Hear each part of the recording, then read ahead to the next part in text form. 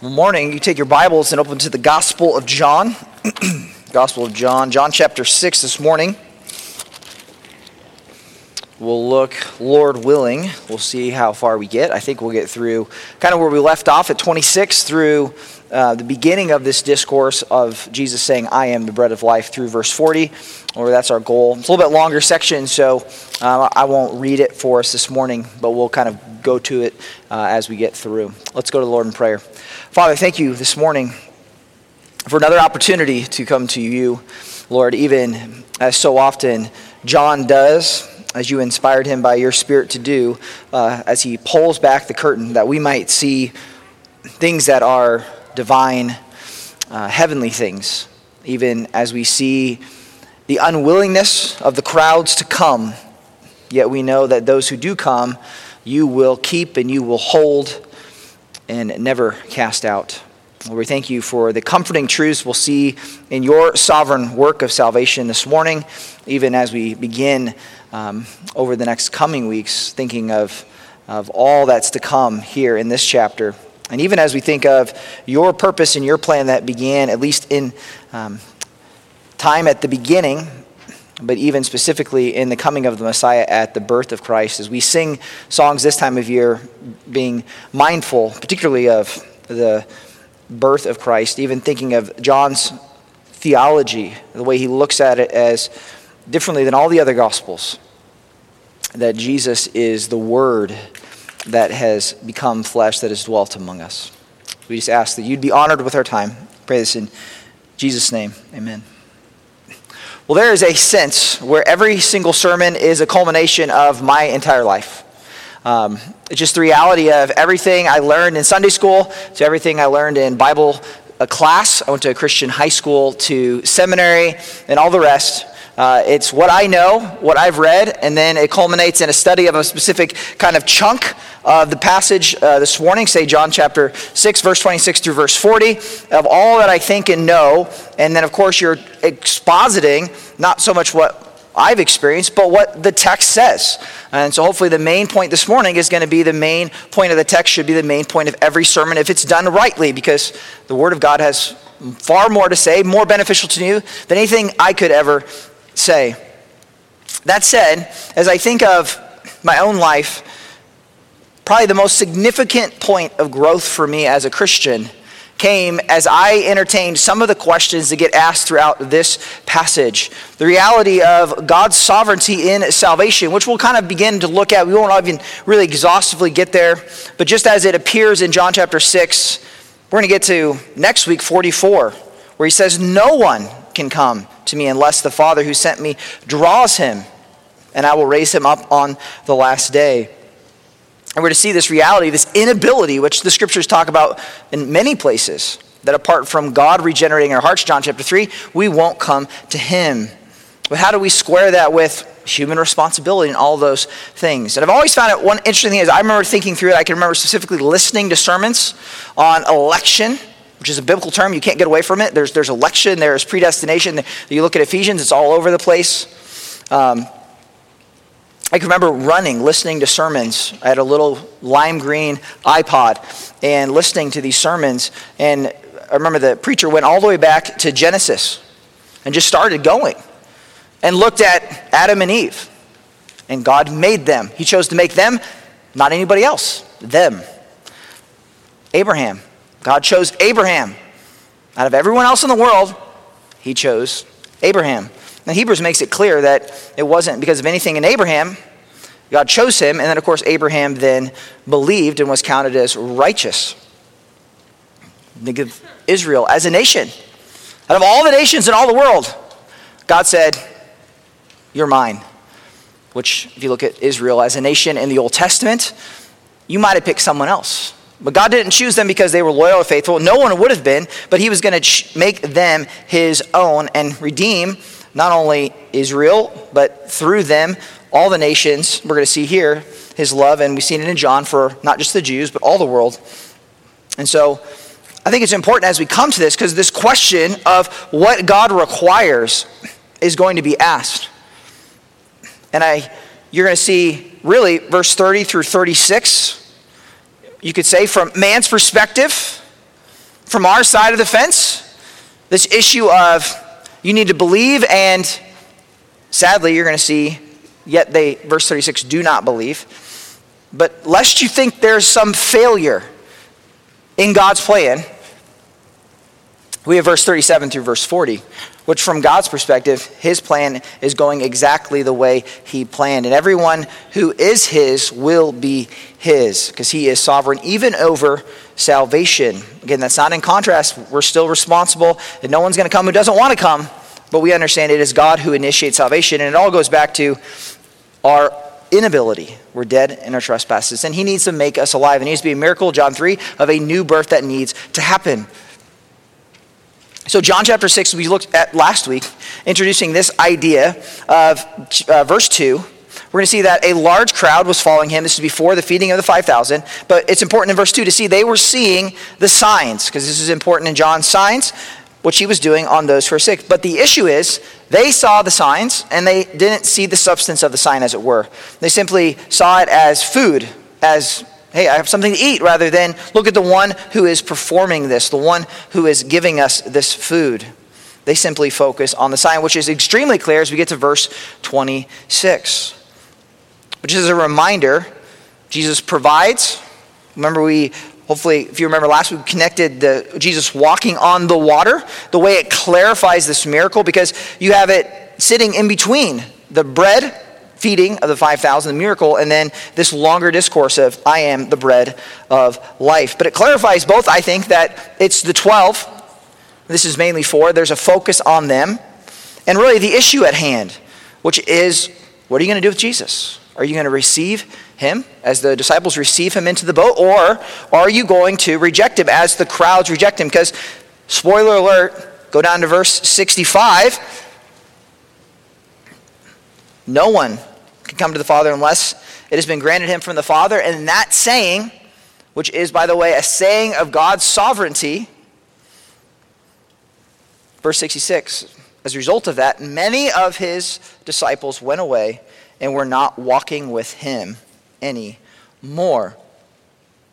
So that's part of that context of all of this that we need to understand when Jesus goes in and he's going to explain further what they don't understand about particularly the loaves, which is that miracle of him feeding all of those people, maybe up to 20,000 if you include women and children.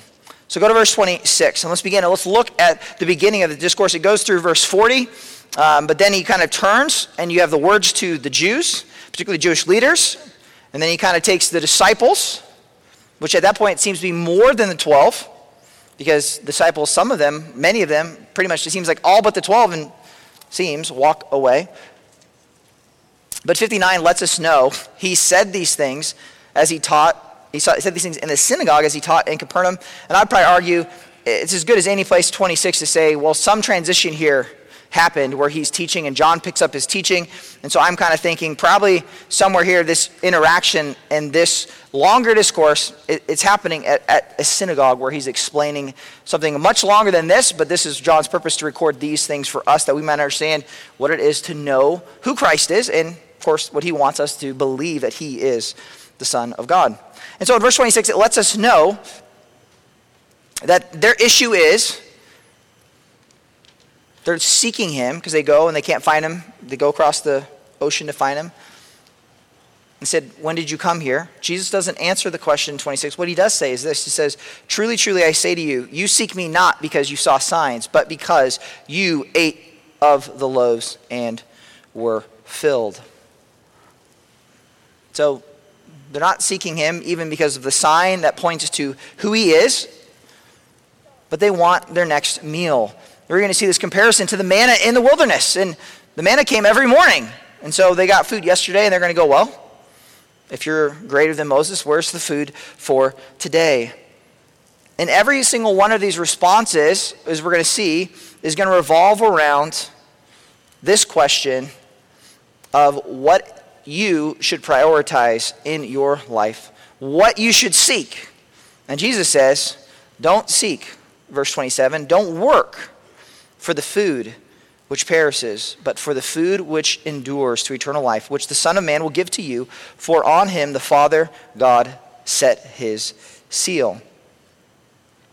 And really, the big idea, the big question here set up for them is they take this idea of Jesus mentioning work, and they frame their question, verse 28, and they say to him, what should we do so that we may work the works of God?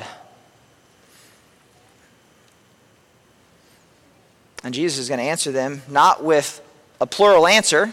I think this is probably one of the more interesting things as you study and you get into the text. They ask about how do we work the works of God?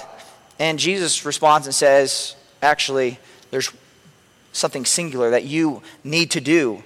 And so he says, this is the work, singular, so that we may, or this is the work, singular, of God, that you believe in whom he has sent.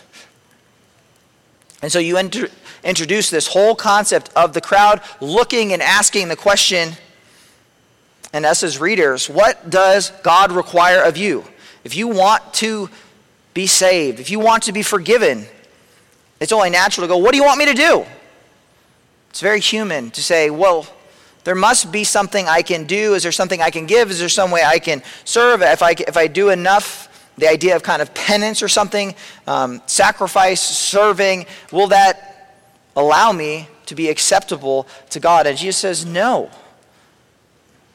There's only one thing you can do, and that is going to be believe. And so 26-29, he begins, and he's never going to leave belief, but he's going to kind of clarify belief in the one in whom you believe. Because everything about faith and belief isn't just that you believe, isn't just that you have faith, but it's the object. What are you believing in? Who are you putting your absolute, complete trust in? And so verse 26-29, it's this that he says, you believe specifically in the one God has sent.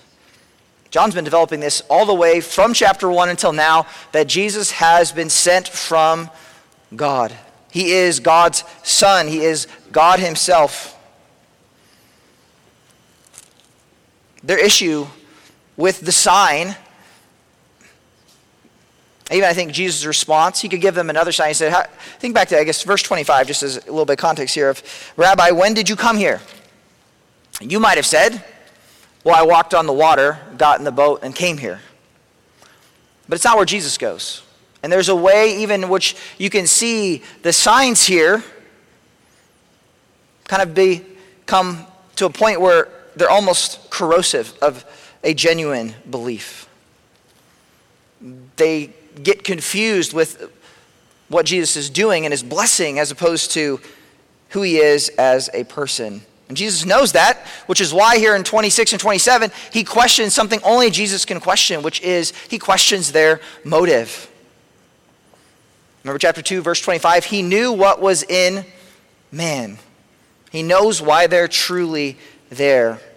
And so he's able to ask and to question, why are you really here? And I know why you're here. It's because of the loaves. You want more food. In fact, I find fascinating in Mark, because remember the account of Jesus walking on water is in every single gospel.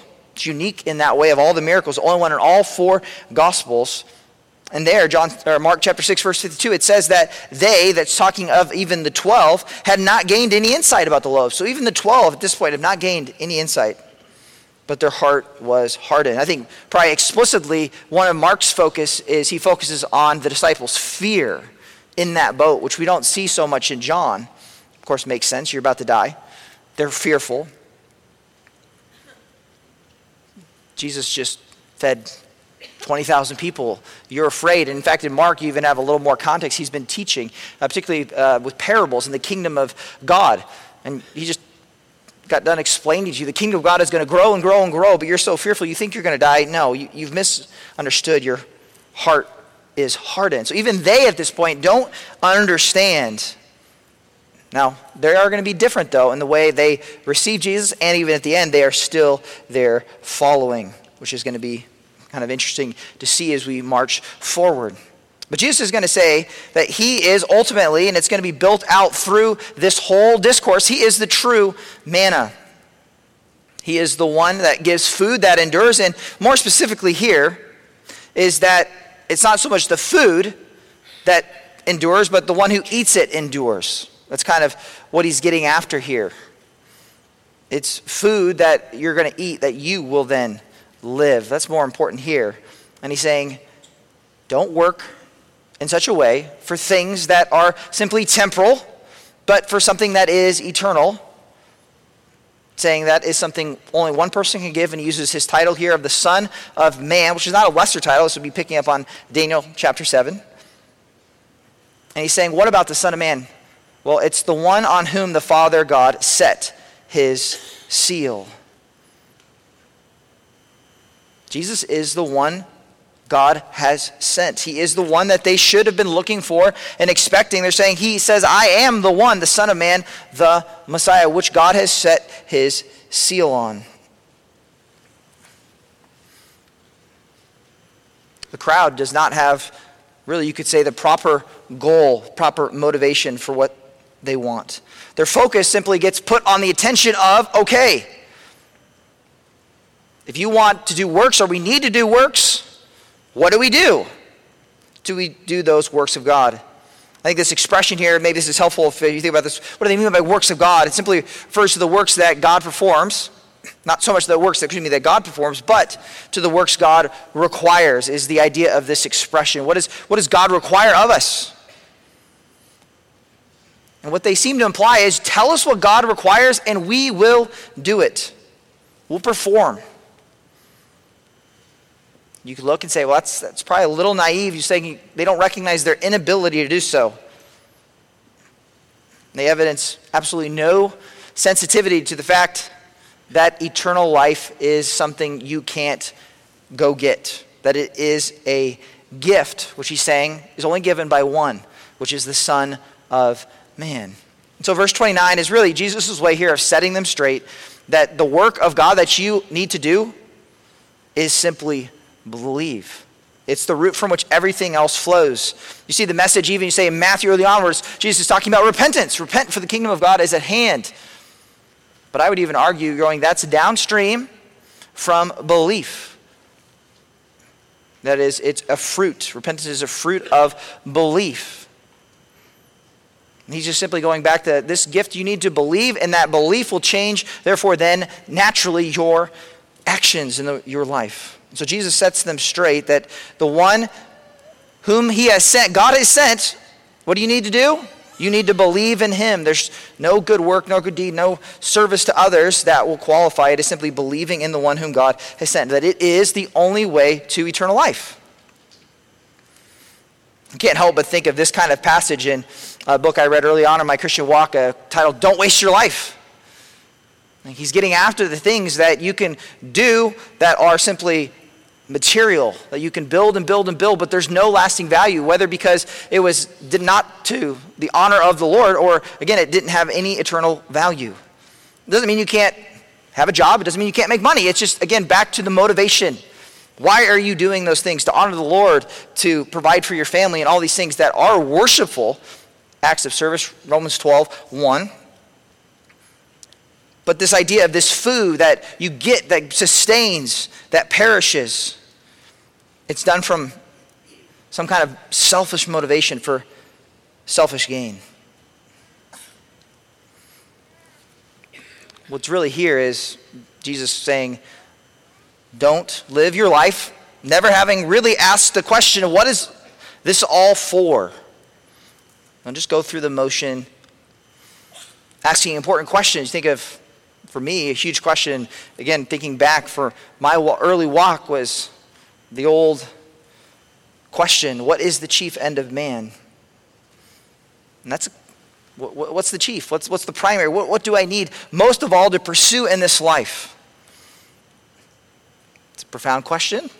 You look at the old catechism answer, to glorify God and enjoy him forever. And I can remember mulling that over and over and over, because what does that look like? Well, to each person, you're going to glorify God in different ways with the way you work and the way you serve and all of those things. And what does it look like then to, while you do that, to enjoy him no matter the circumstances? It's a big idea. I think it's easy to focus on the here and the now and the material, which is what the crowd is focused on. But this is pointing you to something bigger that is eternal. Like there's an idea that you do all of these things so that you can relax later. And it's kind of what we have even as a culture with that kind of retirement. I work here, and then I relax and retire. But yet, for the Christian, there is no stop. There's no retirement from serving others. Again, you can retire from vocational work, from gainful employment, but you're still looking, how can I use my time and my gifts and my talents to serve the Lord? There's really no ministry that's ever below. But it starts, of course, with believing. Because if you don't believe in the one whom God has sent, nothing you do is going to be pleasing to God. Because if you don't honor the Son, he will not honor you. We've seen that throughout the Gospel of John. So he's saying, believe. What does God require? Belief in the one whom God sent. Well, no surprise, if you look at verse 30 through 36, this next big section, what does God require of you? Believe. But he kind of clarifies and uses a different analogy. Both are Jesus, but he's saying, and he's going to use this picture of what they would know so well of the manna being provided to Israel.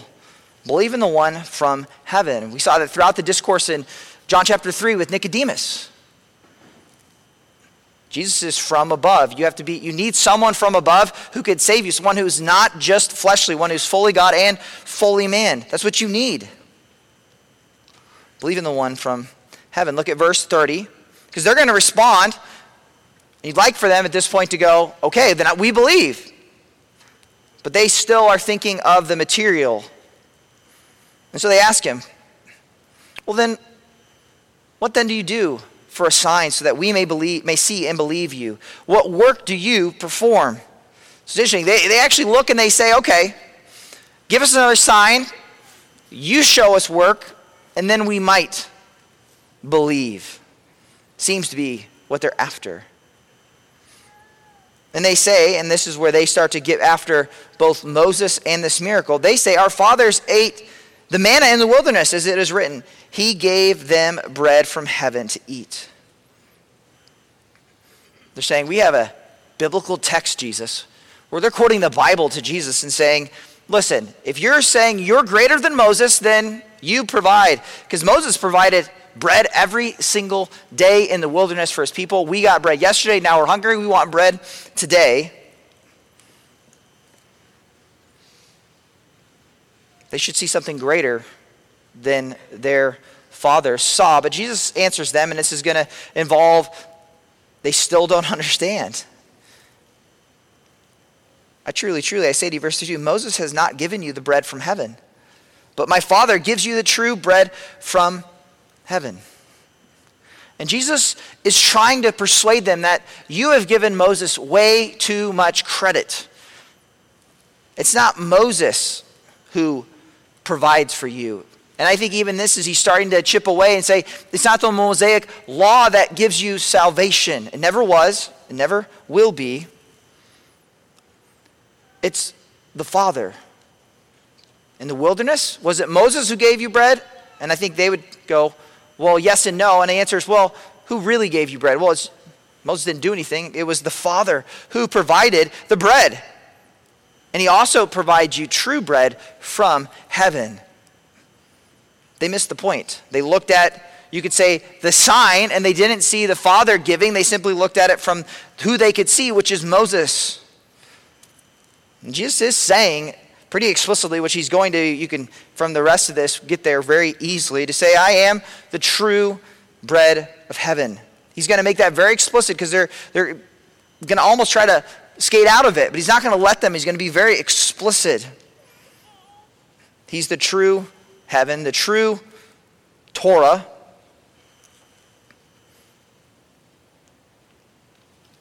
The manna from heaven, it perished. In fact, if you remember, right, you couldn't even keep it for a day. It perished. So it's a beautiful analogy because this is what Jesus is, what he provides, will never spoil. It's eternal. But it does here serve as a type to point to something that was sustaining, that God gave. It's kind of like the sacrifice that covered sin, but then pointed to a sacrifice that would cover sin once and for all in the sacrifice of Christ. Look at verse 33. He continues that the bread of God is that which comes down from heaven and gives life to the world. so often in John. He does this. He makes the decisive factor, this issue of God sending the Son, which comes down because he said, I am the bread of life, which is going to be very explicit in the next 2 verses down. But also, he's going to say, the decisive factor here again, just like in John chapter 3, the most famous, John 3:16. It's not going to be whether you have a Jewish heritage. It's whether, verse 45, if you jump down there, the issue is, and they shall all be taught by God. Are you one who is taught by God? Are you one who believes in the Son? That is going to be the question, not where you're from. Hence why Jesus gives life to not just Israel, but to the world. And the world over and over rejects, yet he still goes. He dies for them while they are still yet enemies. Their response, they say, verse 34, Lord, always give us this bread. They seem to be thinking still material to some degree. They at least haven't connected. They have not connected that this is Jesus. And so Jesus makes it explicitly clear. And he says, verse 35, I am the bread of life. He who comes to me will never hunger. He who believes in me will never thirst. That is to say, he provides it every way. Think of the analogy. What do we need? We need food and we need water. And he says, I am all those things that give sustenance for all of life. But I said to you that you have seen me, and yet you do not believe.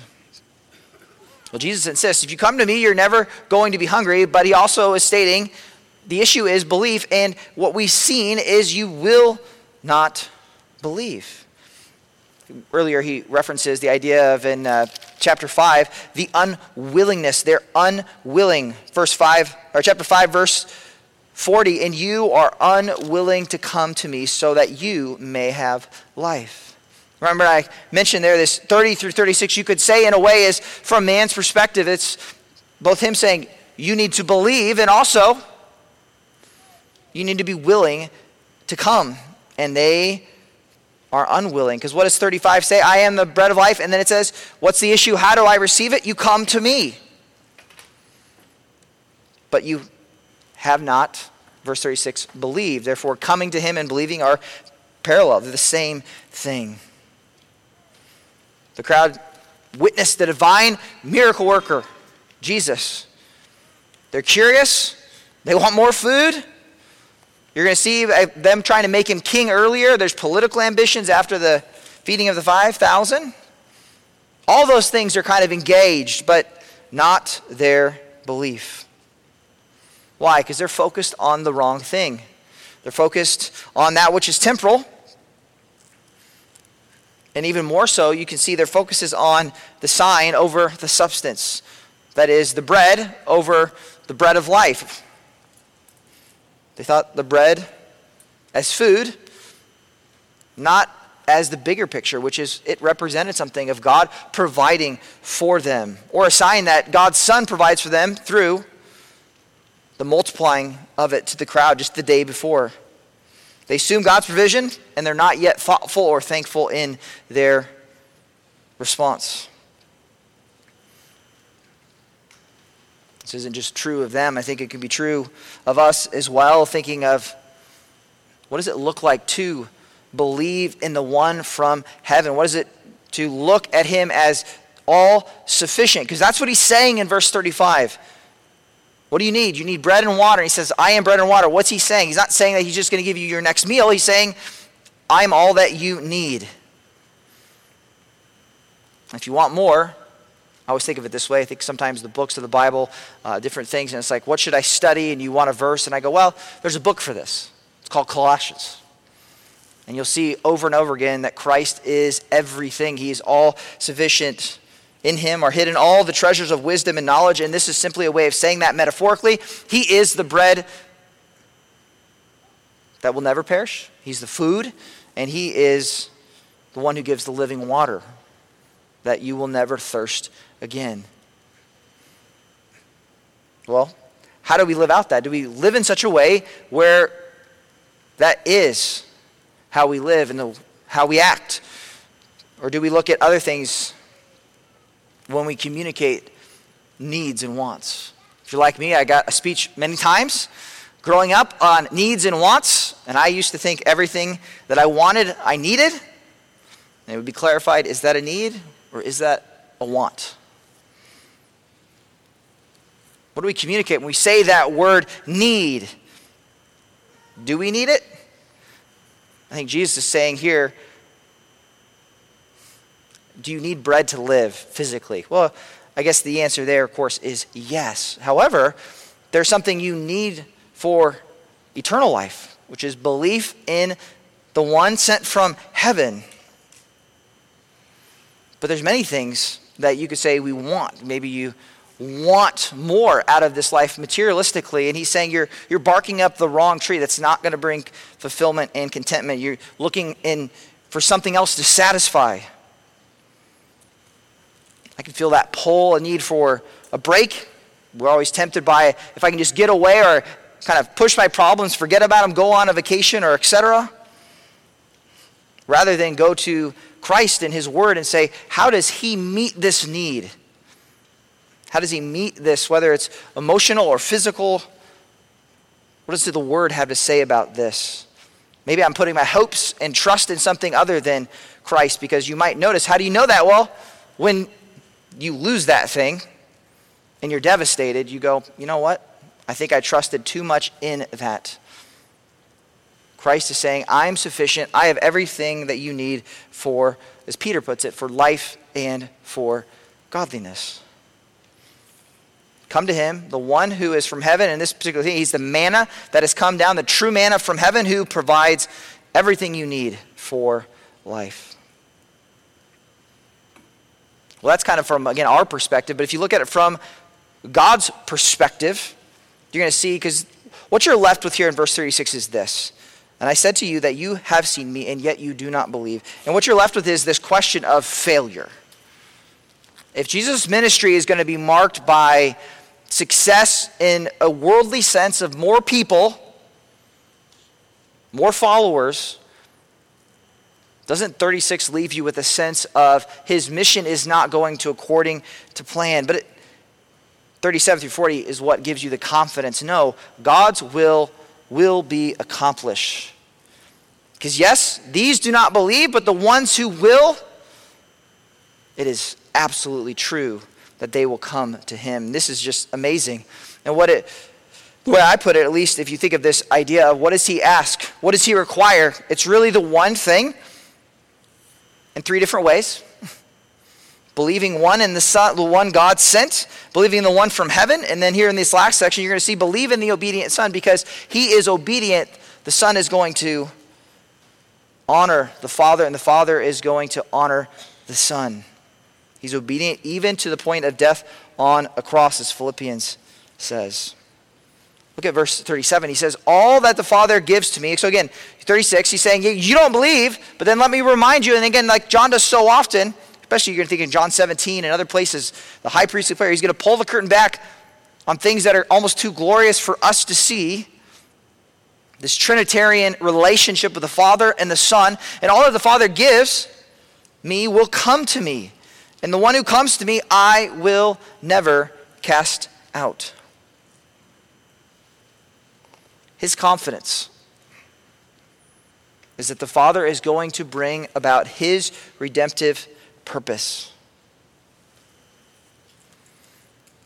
The flow of the verse is this, that all that the Father gives to Jesus as his gift to his Son will surely come to him.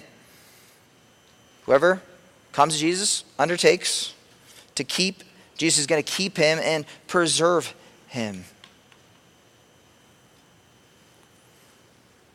It's this, if he is yours, he will, or if you are his, he will keep you. Why? Verse 38, because I've come down from heaven not to do my own will, but the will of him who sent me. So again, it goes back to the obedient Son. He does not what he, but what is according to the will. And this is the phrase over and over. Do you underliner, or you like to mark or highlight? My own will, but the will of him who sent me. Everything is going to be from here on about will. The Father's will. Now this is the will. Verse 39, of him who sent me, that all that was his, what he's given me, I lose nothing but raise it up on the last day. For this is the will of my Father, that everyone who sees the Son and believes in him will have eternal life, and I myself will raise him up on the last day. There's a couple things here you're going to see, not only the workings of God's sovereignty and salvation, but even, again, which I find this, I don't know if I ever recognized this or saw this before, the connection keeps going back to give you confidence in the resurrection, which is, of course, this is pre-resurrected Christ, but he's giving you confidence. If you go back to chapter 5, he addressed this, and he addresses it again to give you confidence. Does he care about you? Yes. Does he care about your life? He even cares about your body, and that he will raise it again. Chapter 5, verse 28, do not marvel at this, an hour is coming in which all who are in the tombs will hear his voice and will come forth, those who did good deeds to a resurrection of life, and those who committed the evil deeds to a resurrection of judgment. Why was that? Remember, back to chapter 5, the whole argument that Jesus is going to get honor because the Father says, you are given all judgment and all authority. And he comes right back here again. It's the will of him who sent me that all that are his given to me, I lose nothing. That is, the Father gives to the Son keeps them.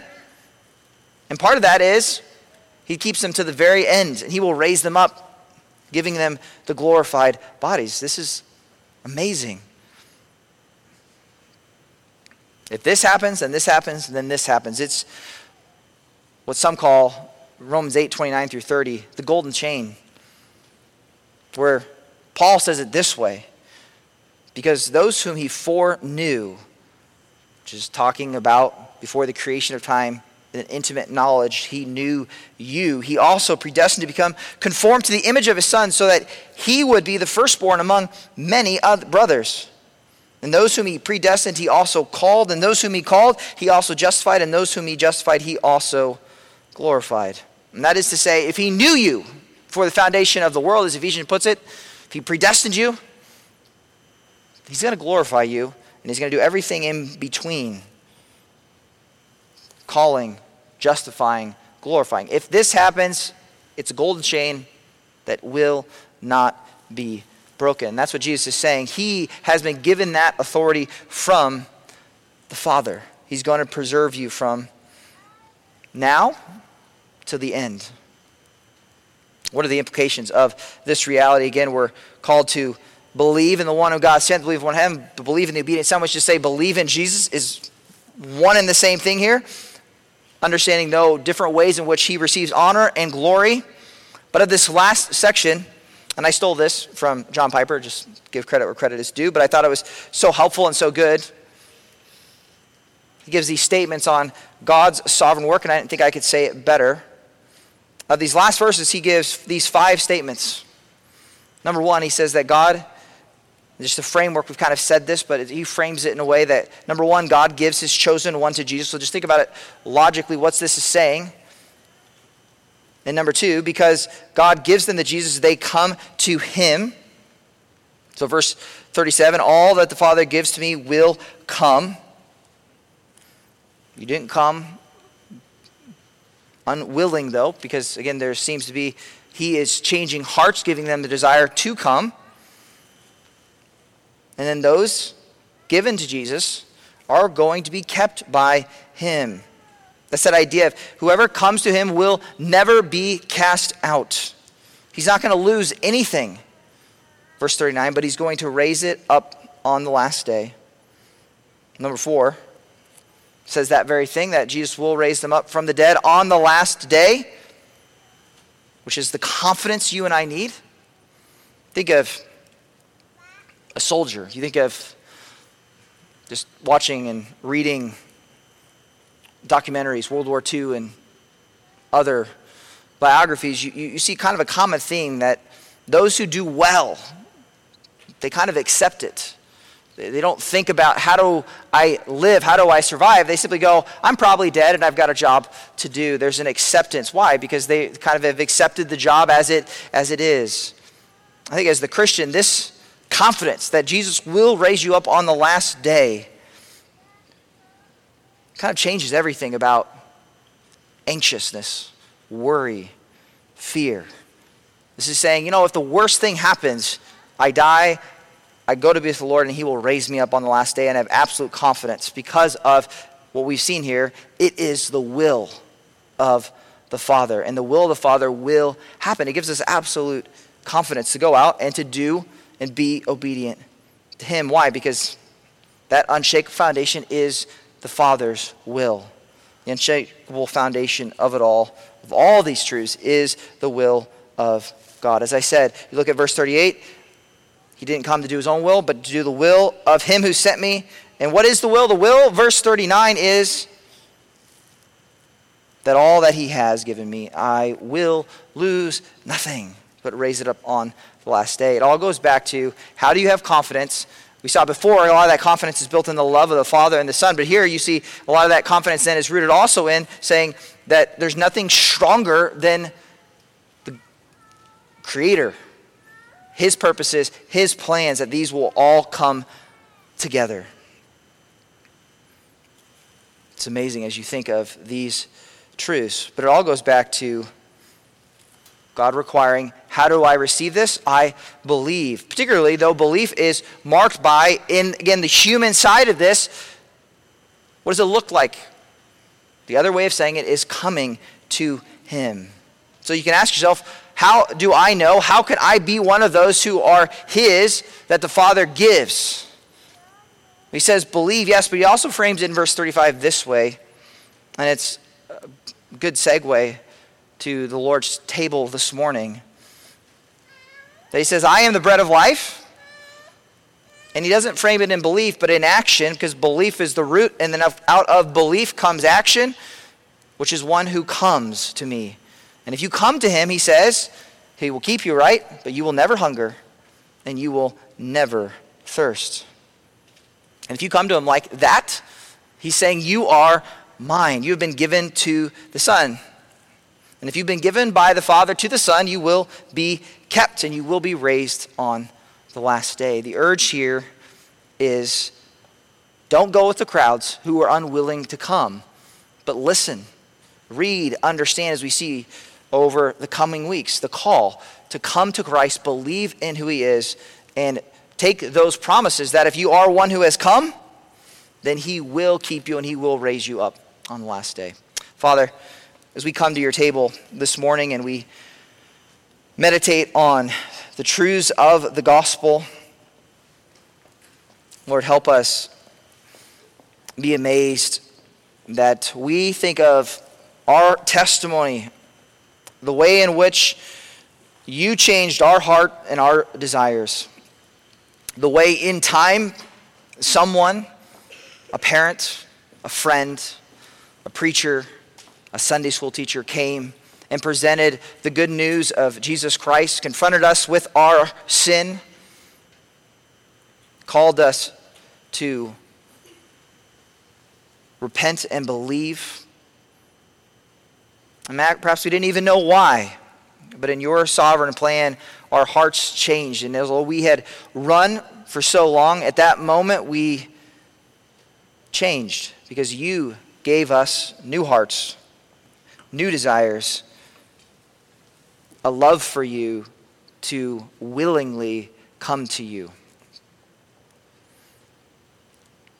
What a reminder, each one of yours, each individual here who has believed the gospel, their own testimony of faith in you, each of those unique in their own way, but representing this truth